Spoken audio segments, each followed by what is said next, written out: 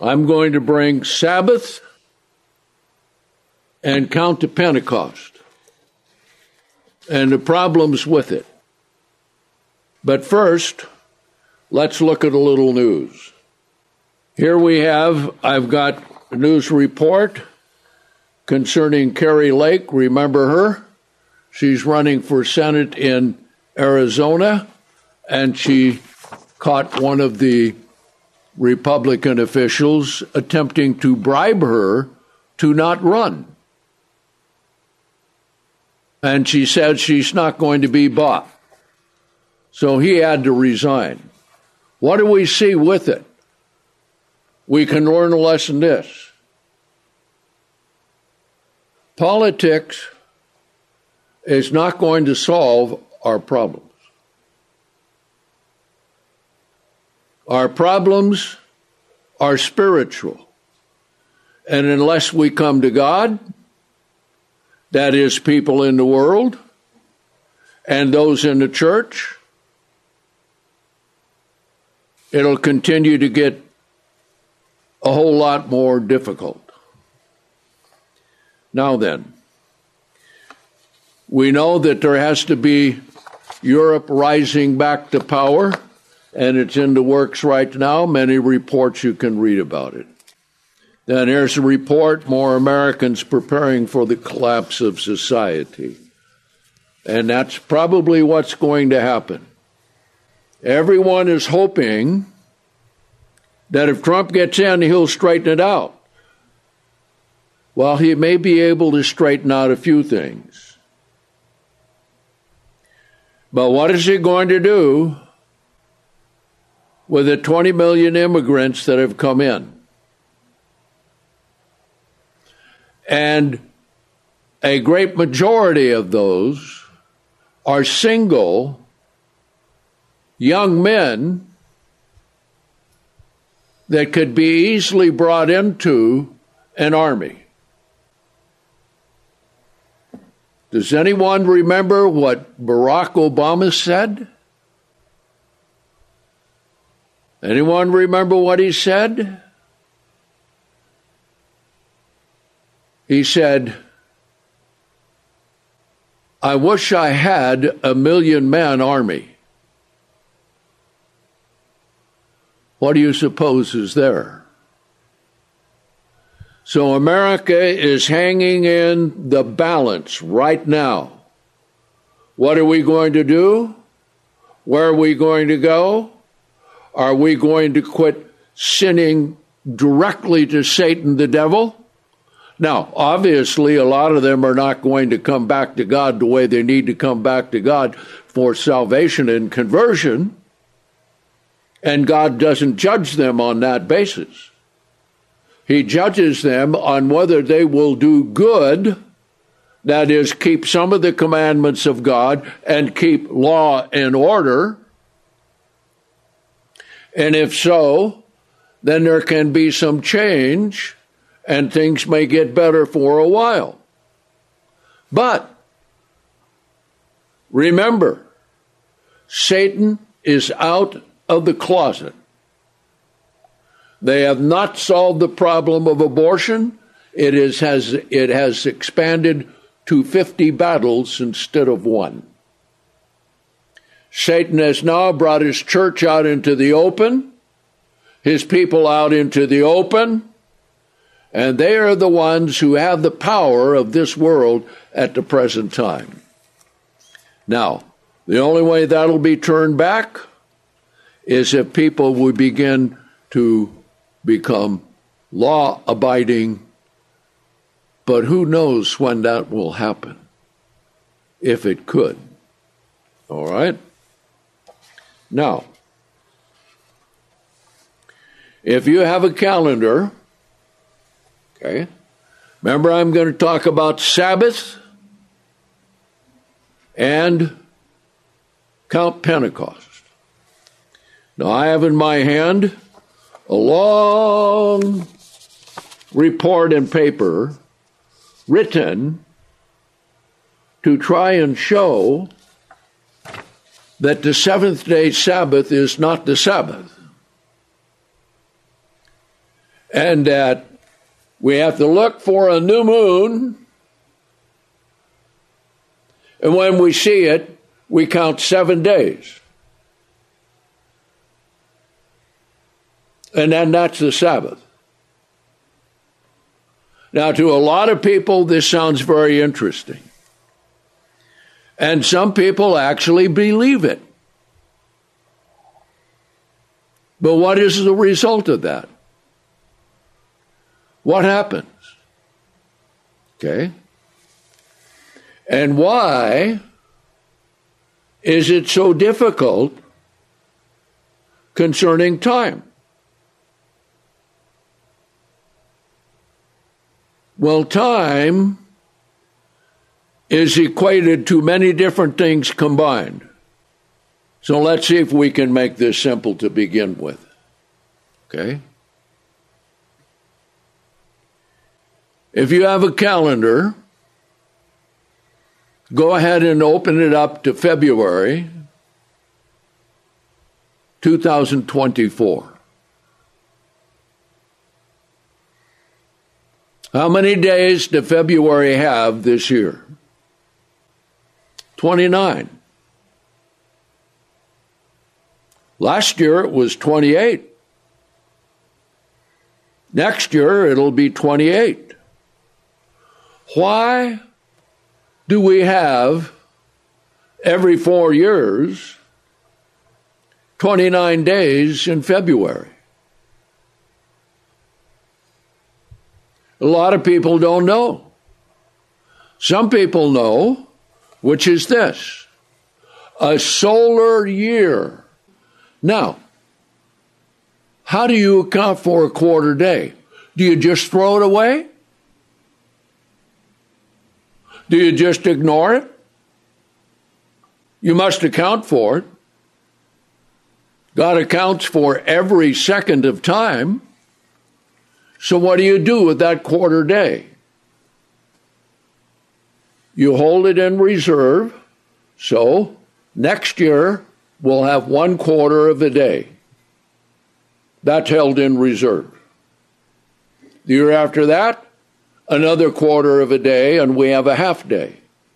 You ever heard of having a half day? That at noon, it changes from one day to the next? No, that doesn't happen. So then the third year comes and you have another 1/4, and that's put in reserve. Then the fourth year comes and you have another 1/4, and what do? You have a whole day. So that is added and becomes February 29th. Okay? Now, what does that do to March 1? It postpones it 1 day, correct? Because if they didn't have February 29th, that day would become March 1. Now, what happens when you don't account for the odd number in the days? Well, there used to be the calendar before the Julian calendar, which was 360 days. And they found out that time was creeping backwards. So when Julian was emperor, they made the Julian calendar 365 days. Okay? Now, that stayed in vogue until the 1580s. Now, in 1580, I think it's 83, they had to solve the problem because Passover and Easter, as the Catholics call it, was moving back toward winter. But those had to be in the spring. So in that year, to solve the problem, because they did down through all the years from Julian, Okay? They didn't account for that quarter of a day. So they were 10 days behind. So in that year, they declared, we're going to add 10 days to the Gregorian calendar, because the Gregorian calendar was named after the Pope at the time that they changed it. And they did it this way. In the month of October, they had days 1 through 5.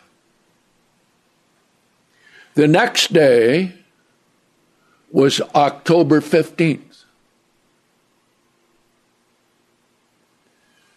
So they had adjusted the calendar so that it was more in sync with the spring equinox. Now we see the same thing today with the Muslim calendar. They have a lunar calendar. And they have the Feast of Ramadan. They pay no attention to the year of the sun. It's all moon. So, through time, Ramadan circulates back through every month of the year because they only have 360 days in a year. So that means in 2 years, they're 5 days difference. In 4 years, it's 20 days difference. Okay. Now, after we take a break, we'll come to the calendar that God has and how he works it, and how God takes care of every day and every hour and every part of a day must be accounted for. You do not dismiss any of it. You do not get rid of any of it. You must count it. Now, when we come back, we will talk about a heresy that is out there, and I have a long paper on it, and a lot of people believe it. And this absolutely destroys the seventh-day Sabbath and destroys the holy days. And especially Pentecost. And to this day, even in the churches of God, there are those who do not understand Pentecost and how it must be counted and on which day Pentecost should be. So let's take a break and we'll pick it up there afterwards.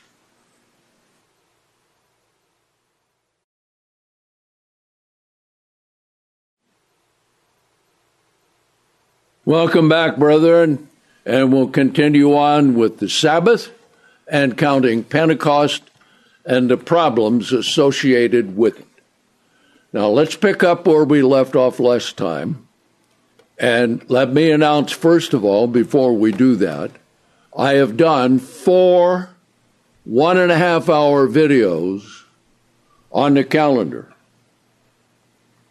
So I'll have Ron put those up online so you can view them. I did them a number of years ago because problems with the Sabbath always come. People want to tell God what to do. People want to say, I have a better idea than God. Or take part of what God says and leave off another part that God says that needs to be put together. Okay? Let's talk about the Muslim year again. It is strictly lunar. And they go by the new moon of their first month. Now, whenever that is, because that rotates in time, because their year is always short. So the way they do it today is, because they're not all confined to the Middle East, observation of the new moon presents problems when you have it for the whole earth. And the Muslims understand it. So they have 3 locations on earth that they connect telephone-wise for those observers of the new moon. Now, the new moon is not seen the same on the same day all around the earth. So they have 3 different locations on earth for looking for the new moon. Now, the new moon is the little sliver of light just before sunset, after the moon has set and there's no moon showing, for 1 day or 2 days. Now, coupled with that, you have this problem. From the setting of the old moon to the rising of the new moon can be anywhere from 13 hours to 18 hours. So that creates a problem. Also, where you're located on the earth, you might be able to see it in one location, but not in another location. So the Muslims do it this way. They have the 3 observers. They connect by phone, and if one of them sees the new moon, they don't declare that day as the beginning of the month. If 2 see it, they declare that day. When only 1 sees it, they postpone it 1 day. Okay? Now then, observing the moon then has its problems. Even in the same geographical area on Earth, they actually ran this test. They had a group of observers down at a low elevation, and they were to watch for the new moon. And they had another group of observers up over 4,000 feet, and they were to watch for the new moon. The geographical distance was virtually nil. So what happened was this. The group at 4,000 feet saw the new moon in 14 hours and some odd minutes after the setting of the old moon. Those at the lower elevation didn't see it. That's why observing of the new moon can never be an accurate determination on when to begin the month or to begin the year. Now, for those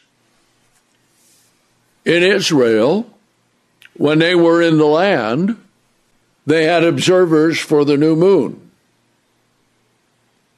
And then they would report to the calendar, Sanhedrin, that they saw the new moon. Now then, very few people understand this, that even though they observed the new moon, the calendar court used calculation rather than just observance. And if the observance did not agree with the calculations, they did not declare that day the first day of the month or the first day of the year, whichever one that they were working on. Okay?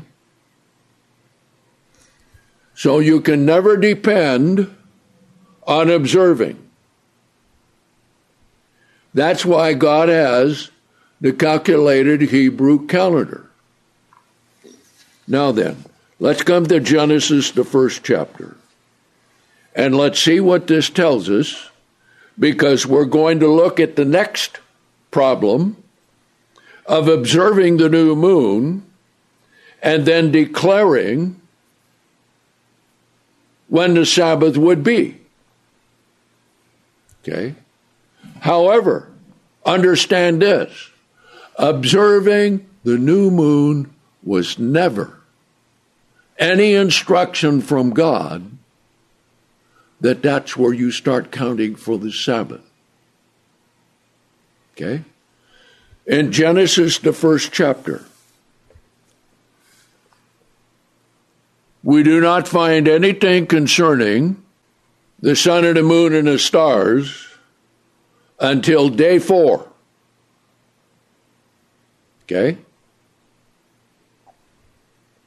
Now keep that in mind, because that's important.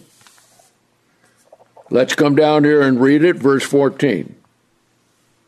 And God said, let there be lights in the firmament of the heavens to divide between the day and the night, and let them be for signs and for appointed seasons.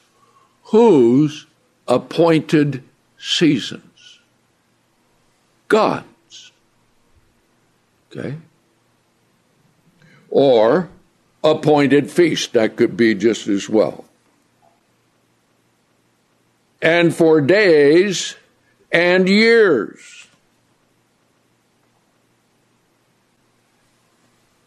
And let them be for lights in the firmament of heaven to give light upon the earth. And it was so. And God had made 2 great lights, the greater light to rule the day, the lesser light to rule the night. And God made the stars also. And God set them in the firmament of the heavens to give light upon the earth, and to rule over the day and over the night, and to divide between the light and the darkness. And God saw that it was good. Now the question becomes, why didn't God do this on day 1? Why did he wait to day 4? Okay. Well, when you read what he created day 5 and day 6, especially day 5, all of those creatures, and this is true of nearly all creatures that God has made, birds and fish and crawling things, and other animals, okay? They need to have the sun. They need to have the moon, because they are guided by the sun and the moon for their movements, for their breeding, and all of this. So God created first the food for them. Then he created the definition of time for them. Then he created them so that they would be able to function. Now they know this is true even of the great fish, even of whales. They know this is true of migrating birds. Okay? So he did it on day 4. All right. Now then, let's add in the latest problem, which is not a latest one, but a latest version of it, where they say this. As I mentioned, the way you determine the Sabbath is not by the 7 days of the week. you determine it from the new moon. And when you see the new moon, now you see the problem that you have with it? Because it's not the same everywhere on the earth. Okay? When you see the new moon, then you count 7 days, and that is the Sabbath.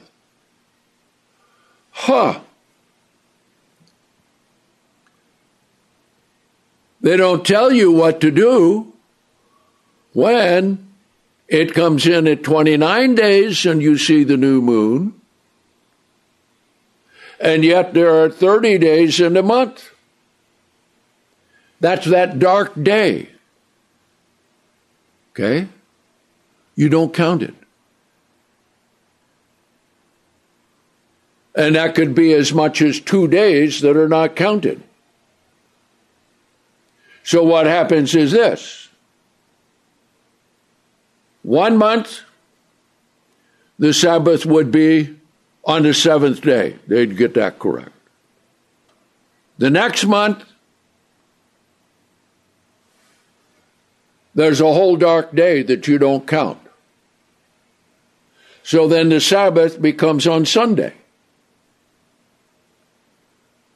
The next month, there are 2 dark days from old moon to new moon.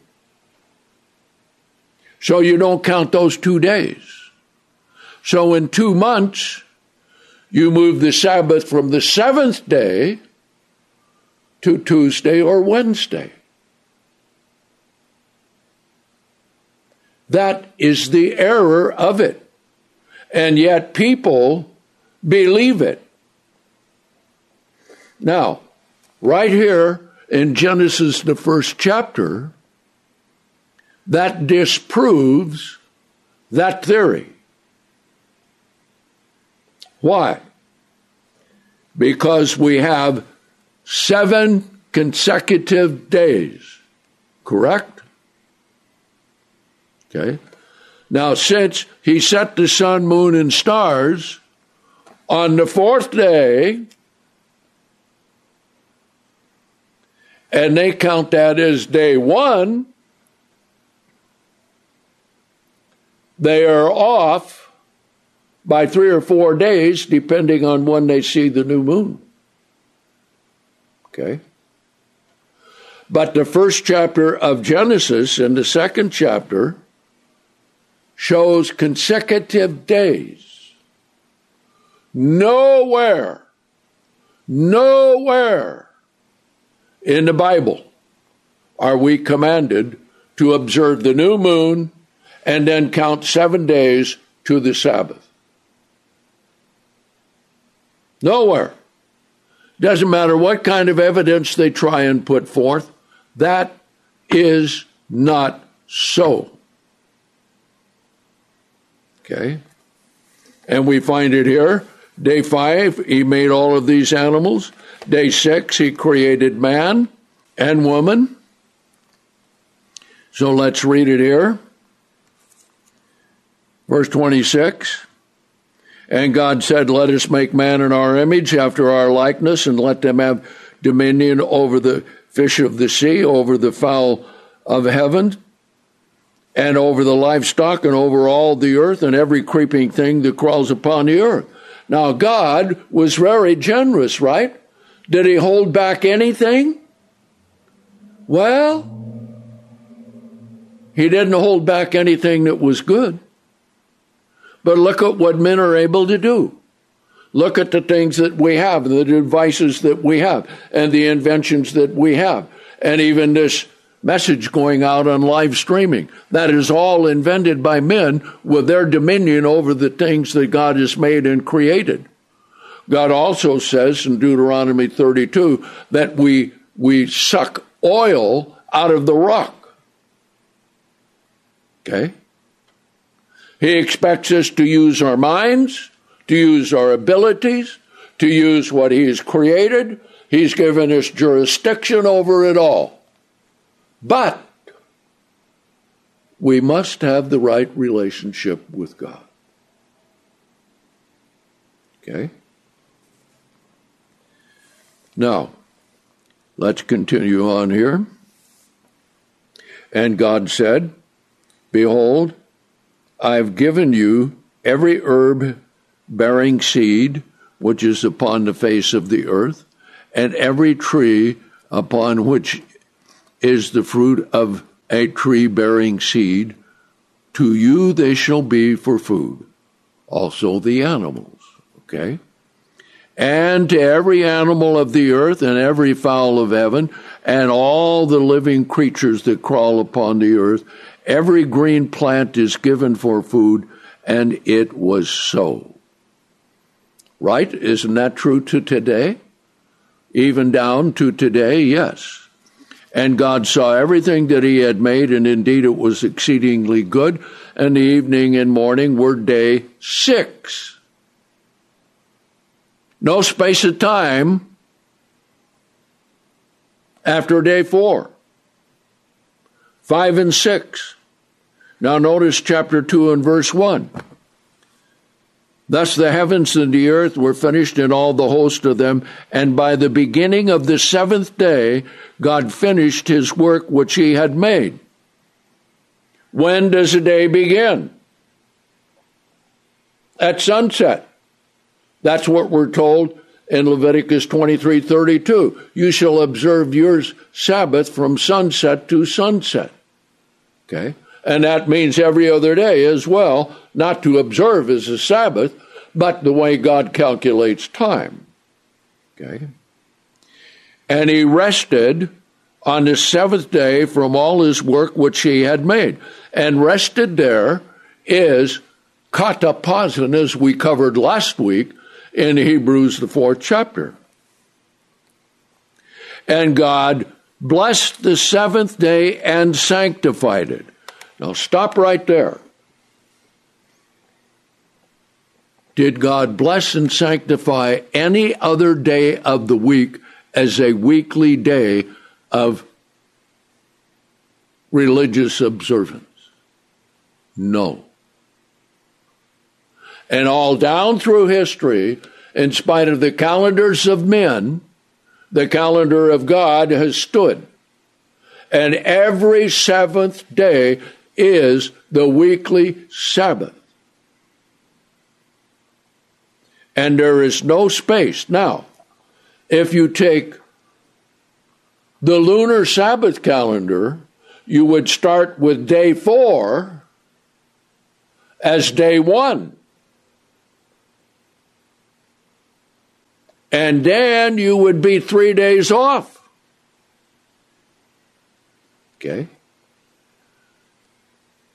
So, the 7th day is the day that God made from the beginning.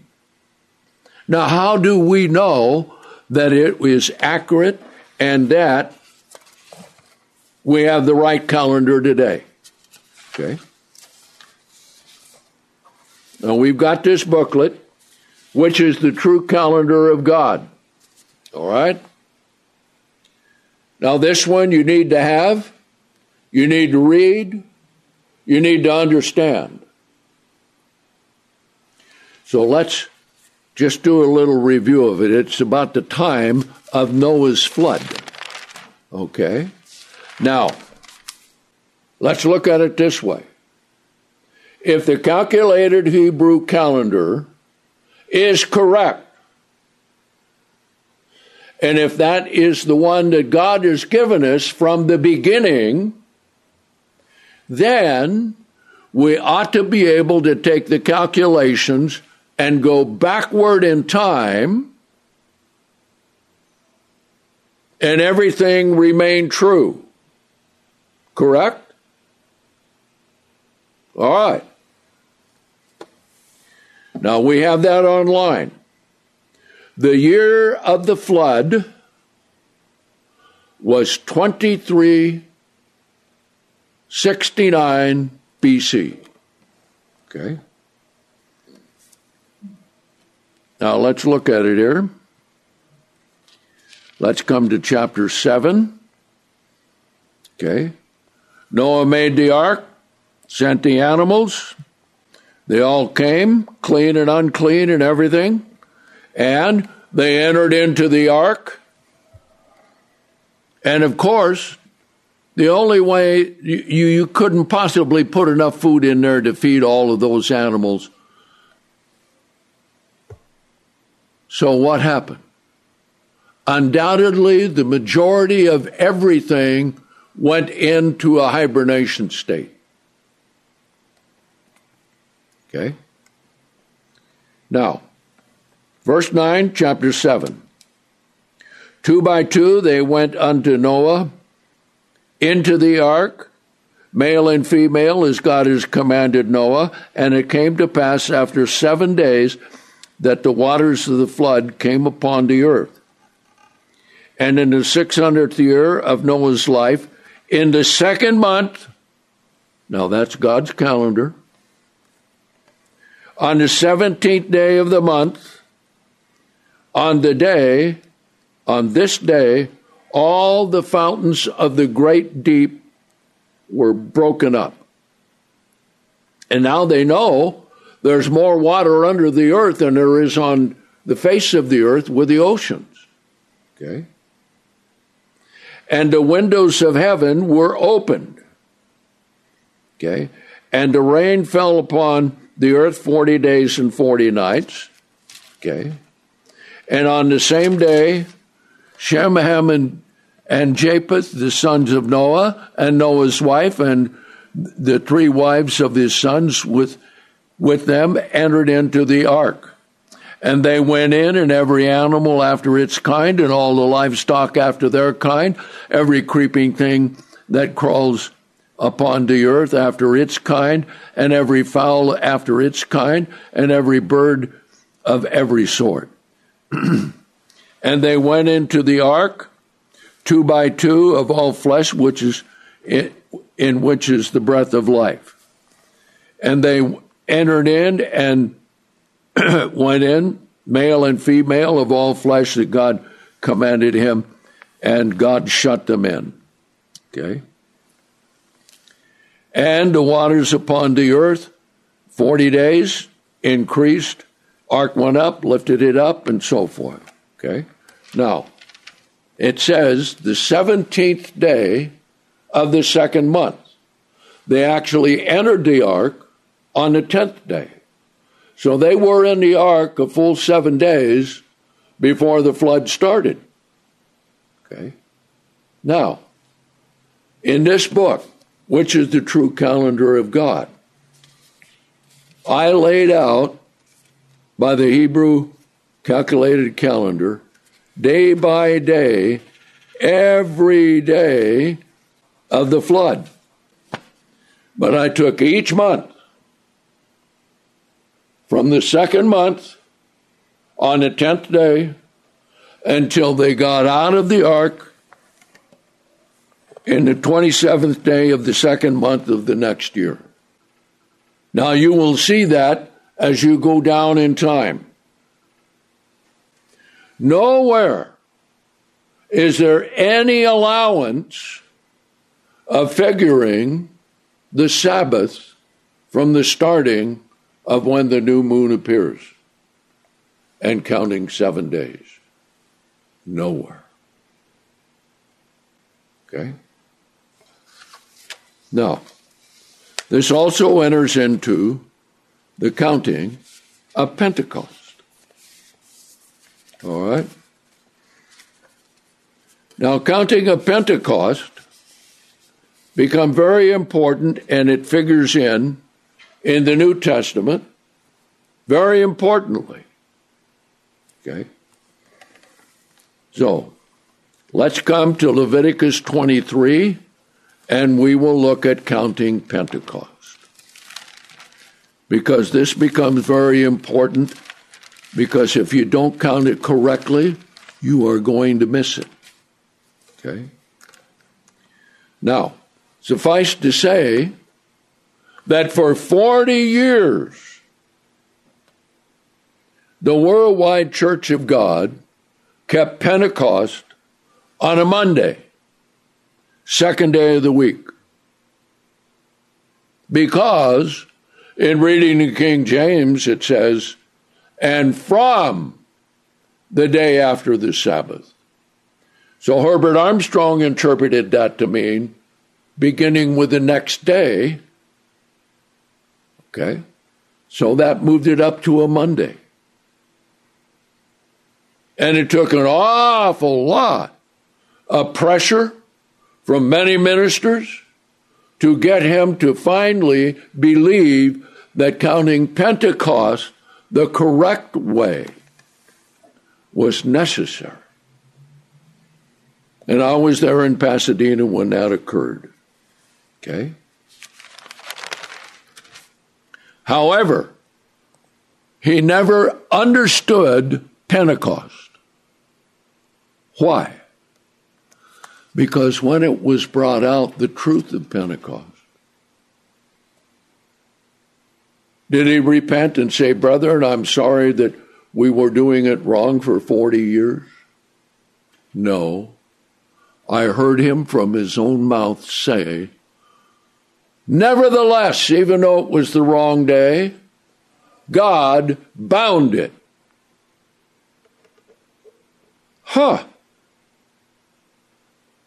Does God bind something because a man says so? No. You take that same philosophy for Sunday, right? If the Pope declares it, God is bound. Not so. Okay? So we need to count Pentecost the right way, and then we'll look at some New Testament scriptures which helps us to understand it as well. Okay?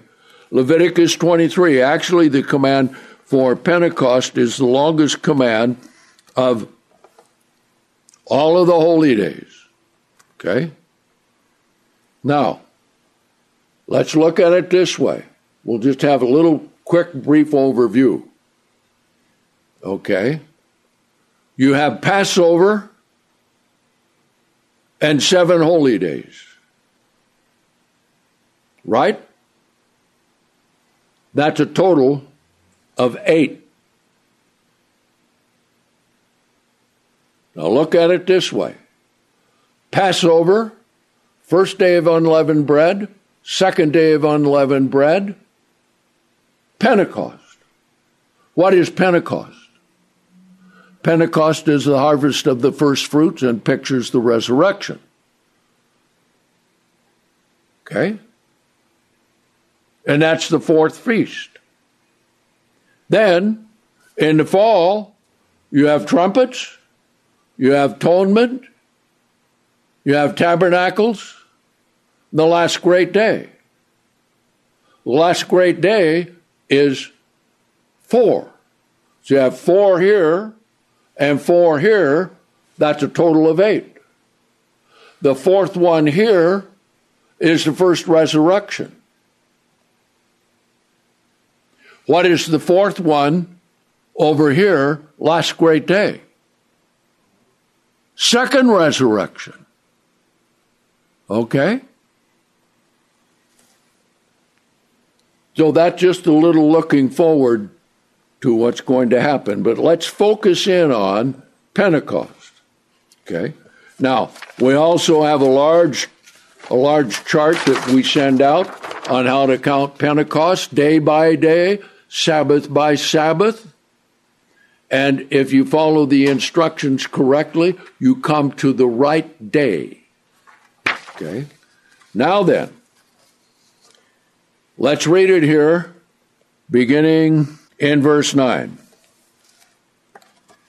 concerning Pentecost. And that runs all the way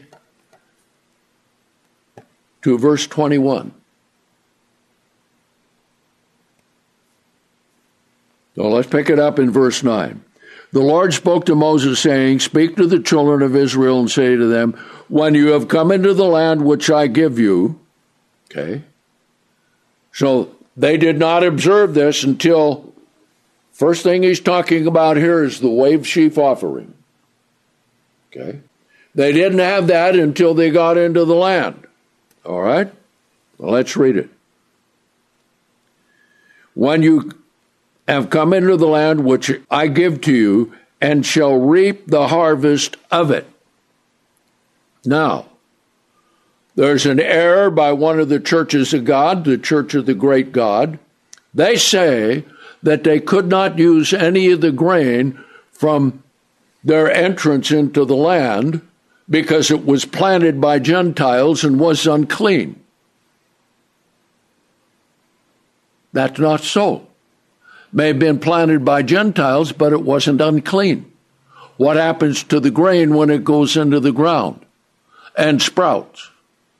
The whole kernel that went into the ground is completely consumed to add growth to the stem to create new wheat.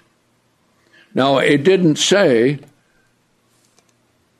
that you shall reap the harvest of it after you have planted it, because they came in the spring of the year and the crop was already there. Did they own it? Yes, God gave it to them. Okay? So there's another error. All right? And shall reap the harvest of it, then you shall bring the premier sheaf of the first fruits of your harvest to the priest. Now you go to Joshua 5. You find this, that the Passover was on a Sabbath, and the wave sheaf offering day was on the first holy day of unleavened bread. And they ate of the old grain from which they had captive from conquering the land, and the new grain which they just inherited, beginning on that wave sheaf offering day in Joshua 5. Okay? Now, premier sheaf, bring it to the priest. Now, this is called the wave sheaf offering day. And he shall wave the sheaf before the Lord to be accepted for you on the next day after the Sabbath. The priest shall wave it.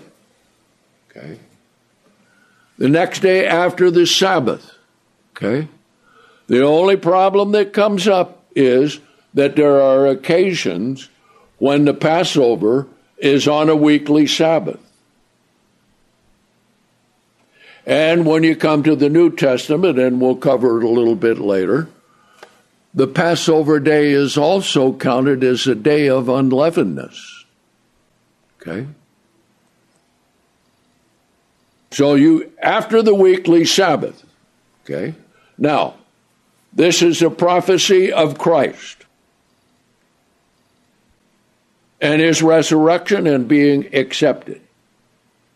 Okay? We'll explain that a little later. Then it says you shall bring the offering. You'll have the grain offering, verse 13. Okay. Then he says you don't eat bread or anything till this happens. Verse 15. Here's the key. Listen carefully. And you shall count to you beginning with the next day after the Sabbath.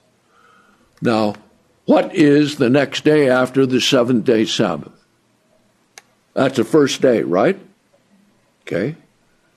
Now, it becomes important because it tells us how to count. No missing days. If you had a lunar Sabbath, you would have 1 or 2 missing days. So this also disproves the lunar Sabbath theory as nonsense. All right?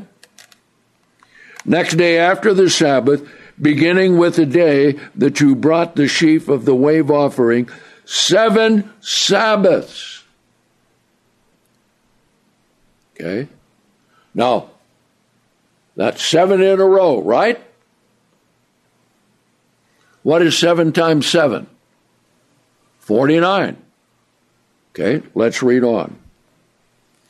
Even unto the day after the 7th Sabbath, you shall number 50 days.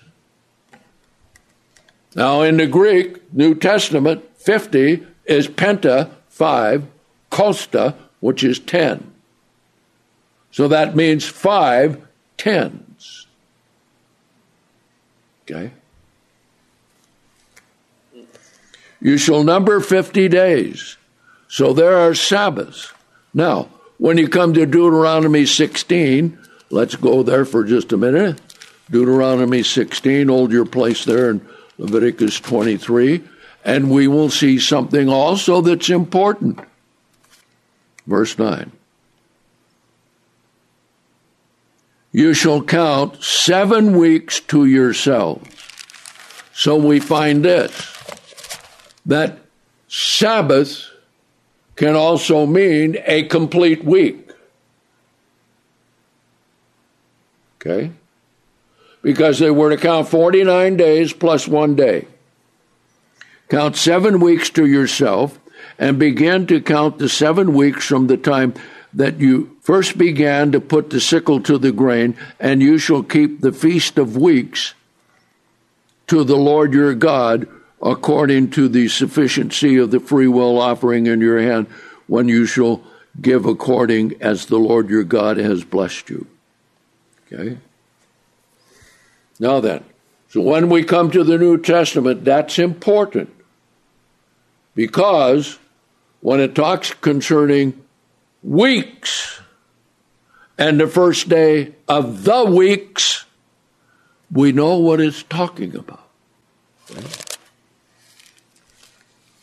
Now then it gives all the other instruction, and then what they were to do were to make loaves with leaven. We'll explain that when we get to it. Okay?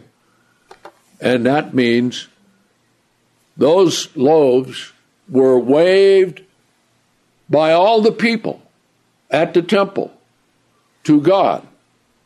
All of those loaves picture the first resurrection of the saints. Now we'll explain that as we get down toward Pentecost.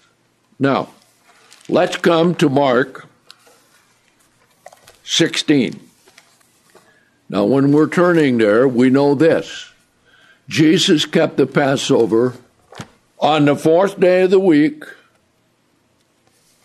Oh, keep the numbers in mind. Number 4, that's the middle point of 7, correct? 3 in front and 3 on the other side, right? Okay. And he kept the Passover there. Okay. Then he was put into the tomb right at sunset. But he died at about 3 p.m. And from 3 p.m. to sunset, Nicodemus and Joseph of Arimathea came and wrapped his body in the linen. Not a shroud like the Catholics have. Was never a shroud. That's another big fraud.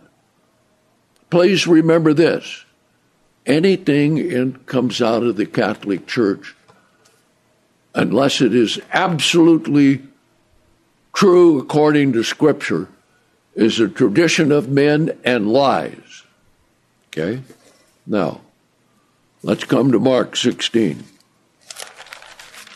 Let's see. And you will not find any other translation other than the Faithful Version, which has these places in Matthew, Mark, and Luke correct.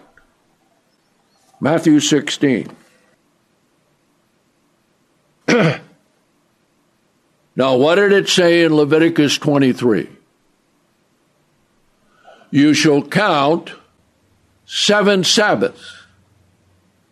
And the day after, the first Sabbath, you're to have the wave sheaf offering. Okay? So let's read it here. Verse 1, Mark 16. Now when the Sabbath, that's the weekly Sabbath. Okay? Remember, Jesus was put into the tomb right at sunset, so you have Wednesday night, Thursday night, Friday night. That's 3 nights. Okay? Then you have Thursday day, Friday day, Sabbath day. 3 days and 3 nights. He would be raised the 3rd day. And that was still in the tomb. But he had to stay in the tomb 3 days and 3 nights because he gave that as the only sign that he was the Messiah. Okay? Now then, when Jesus was put into the tomb, the next day, the Pharisees and Sadducees came to Pilate and said, look, you need to place a guard around it, and you need to seal the tomb, lest the disciples come and steal the body and say he's risen from the dead. So Pilate sealed the tomb.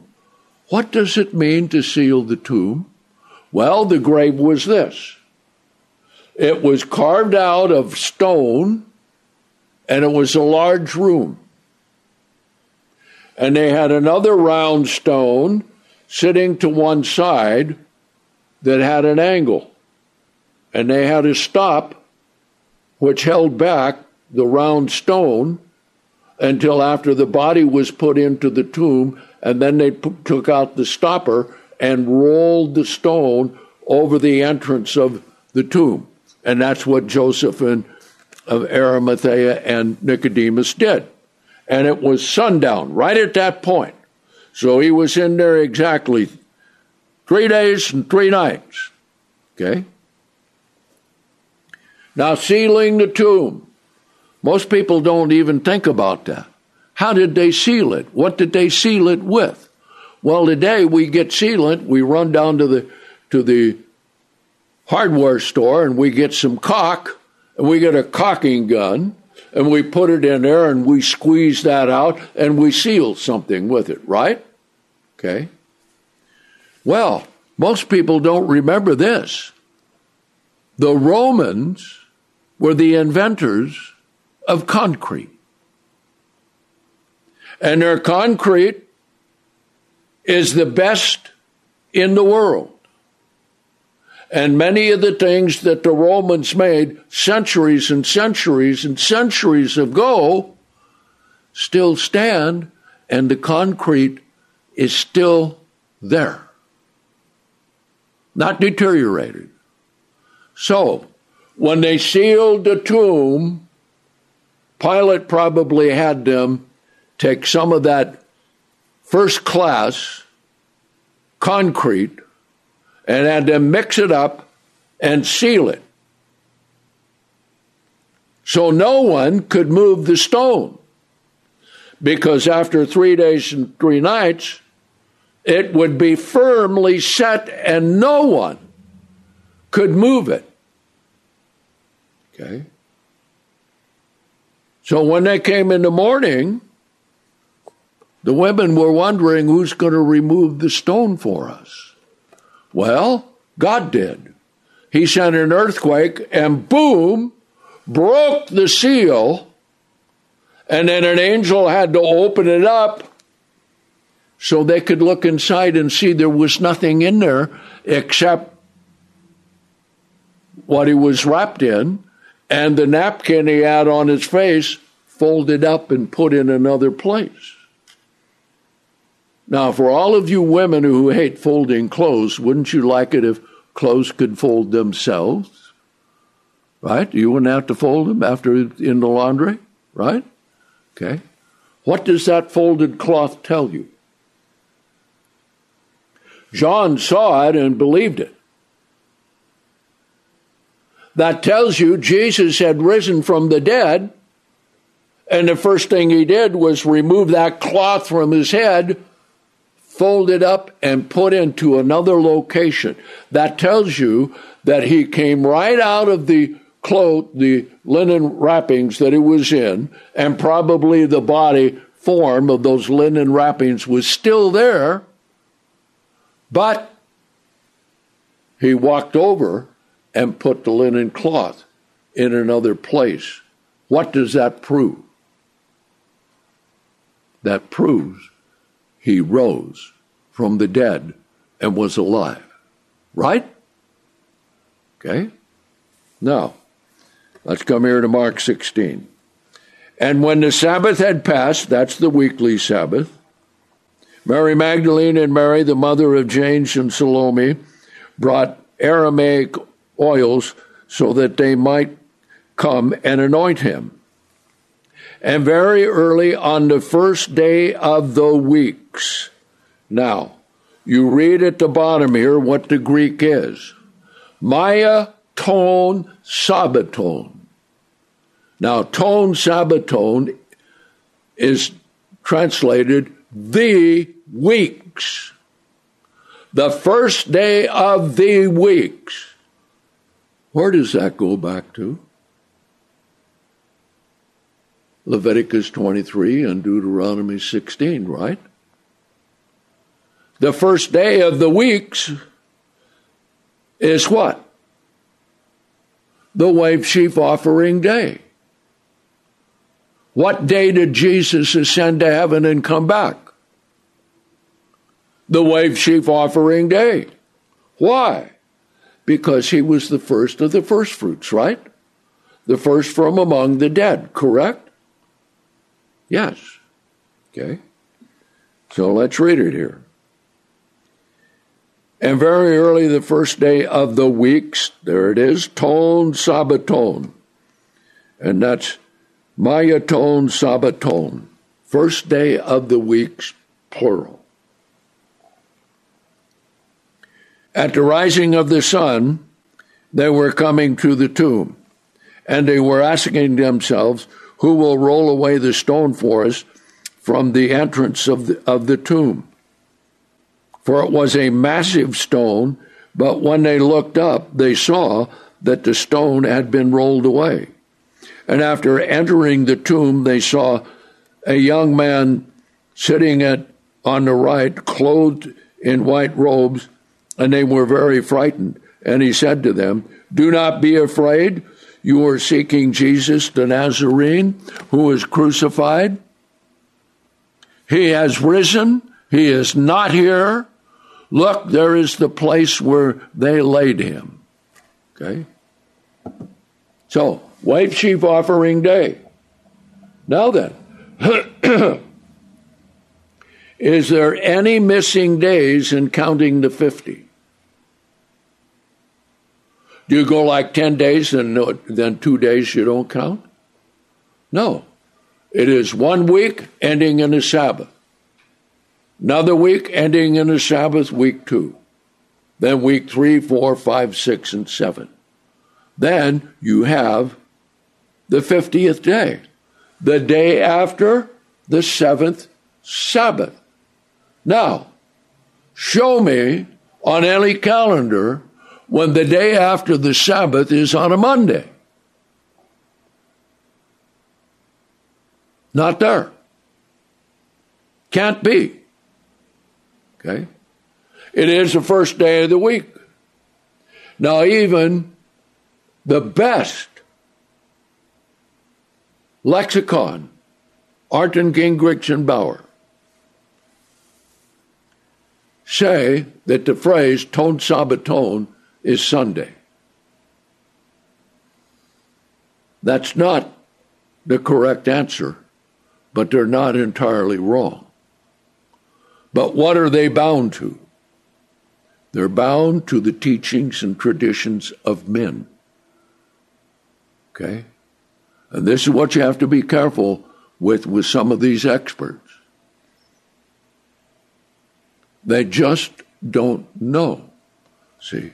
But in the faithful version, we have it that way all the way through, where it is ton Sabbaton, the first day of the weeks, or Pentecost. Now, let's come to Luke 4, and we'll close here.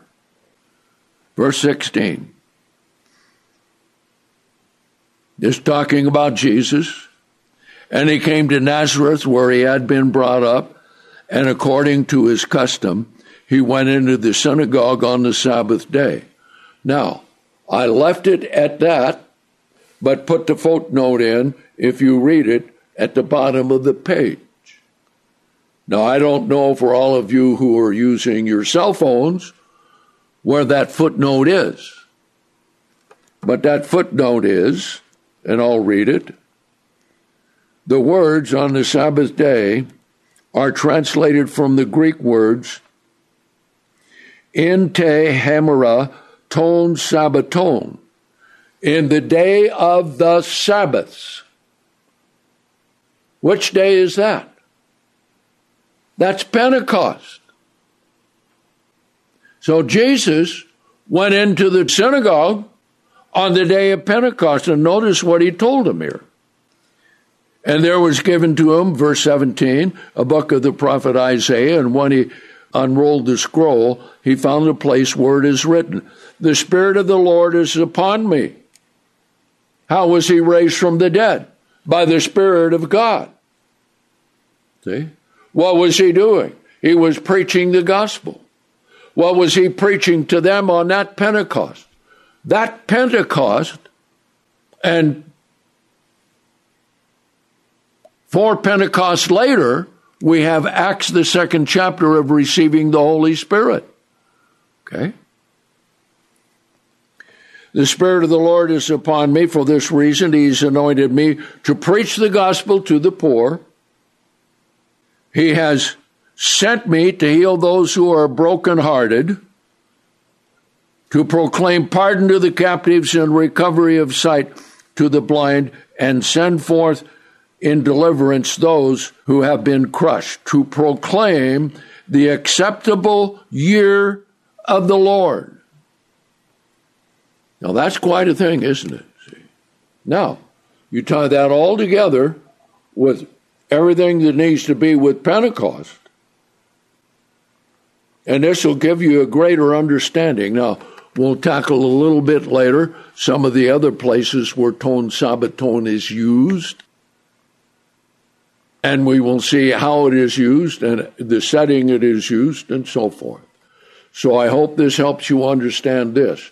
There is no such thing as first watching for the new moon and then counting 7 days, and that day is the Sabbath. Because that could mean that that day would fall on any day of the week, rotating over a period of time. Okay?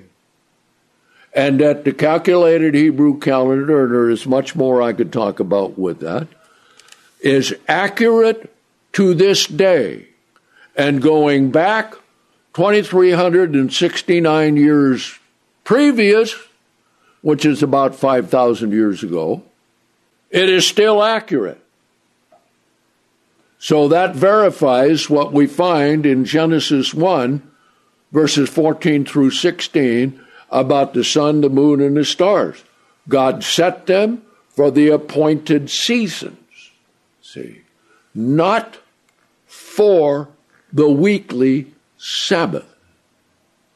He set the week for the weekly Sabbath, the 7th day. And nowhere does it say you're to look for a new moon and then count 7 days and you come to the Sabbath. But we're being assaulted by so many false doctrines out there, it's incredible. Okay? So this is why we need to really stay with the Word of God. The ideas of men, the teachings of men, have no standing with God. And none of us can tell God what to do and that he must accept it. God never accepted a Monday Pentecost, and God never bound it. And to this day, some of the other churches of God, the split-offs from worldwide, do not understand that Pentecost pictures the first resurrection.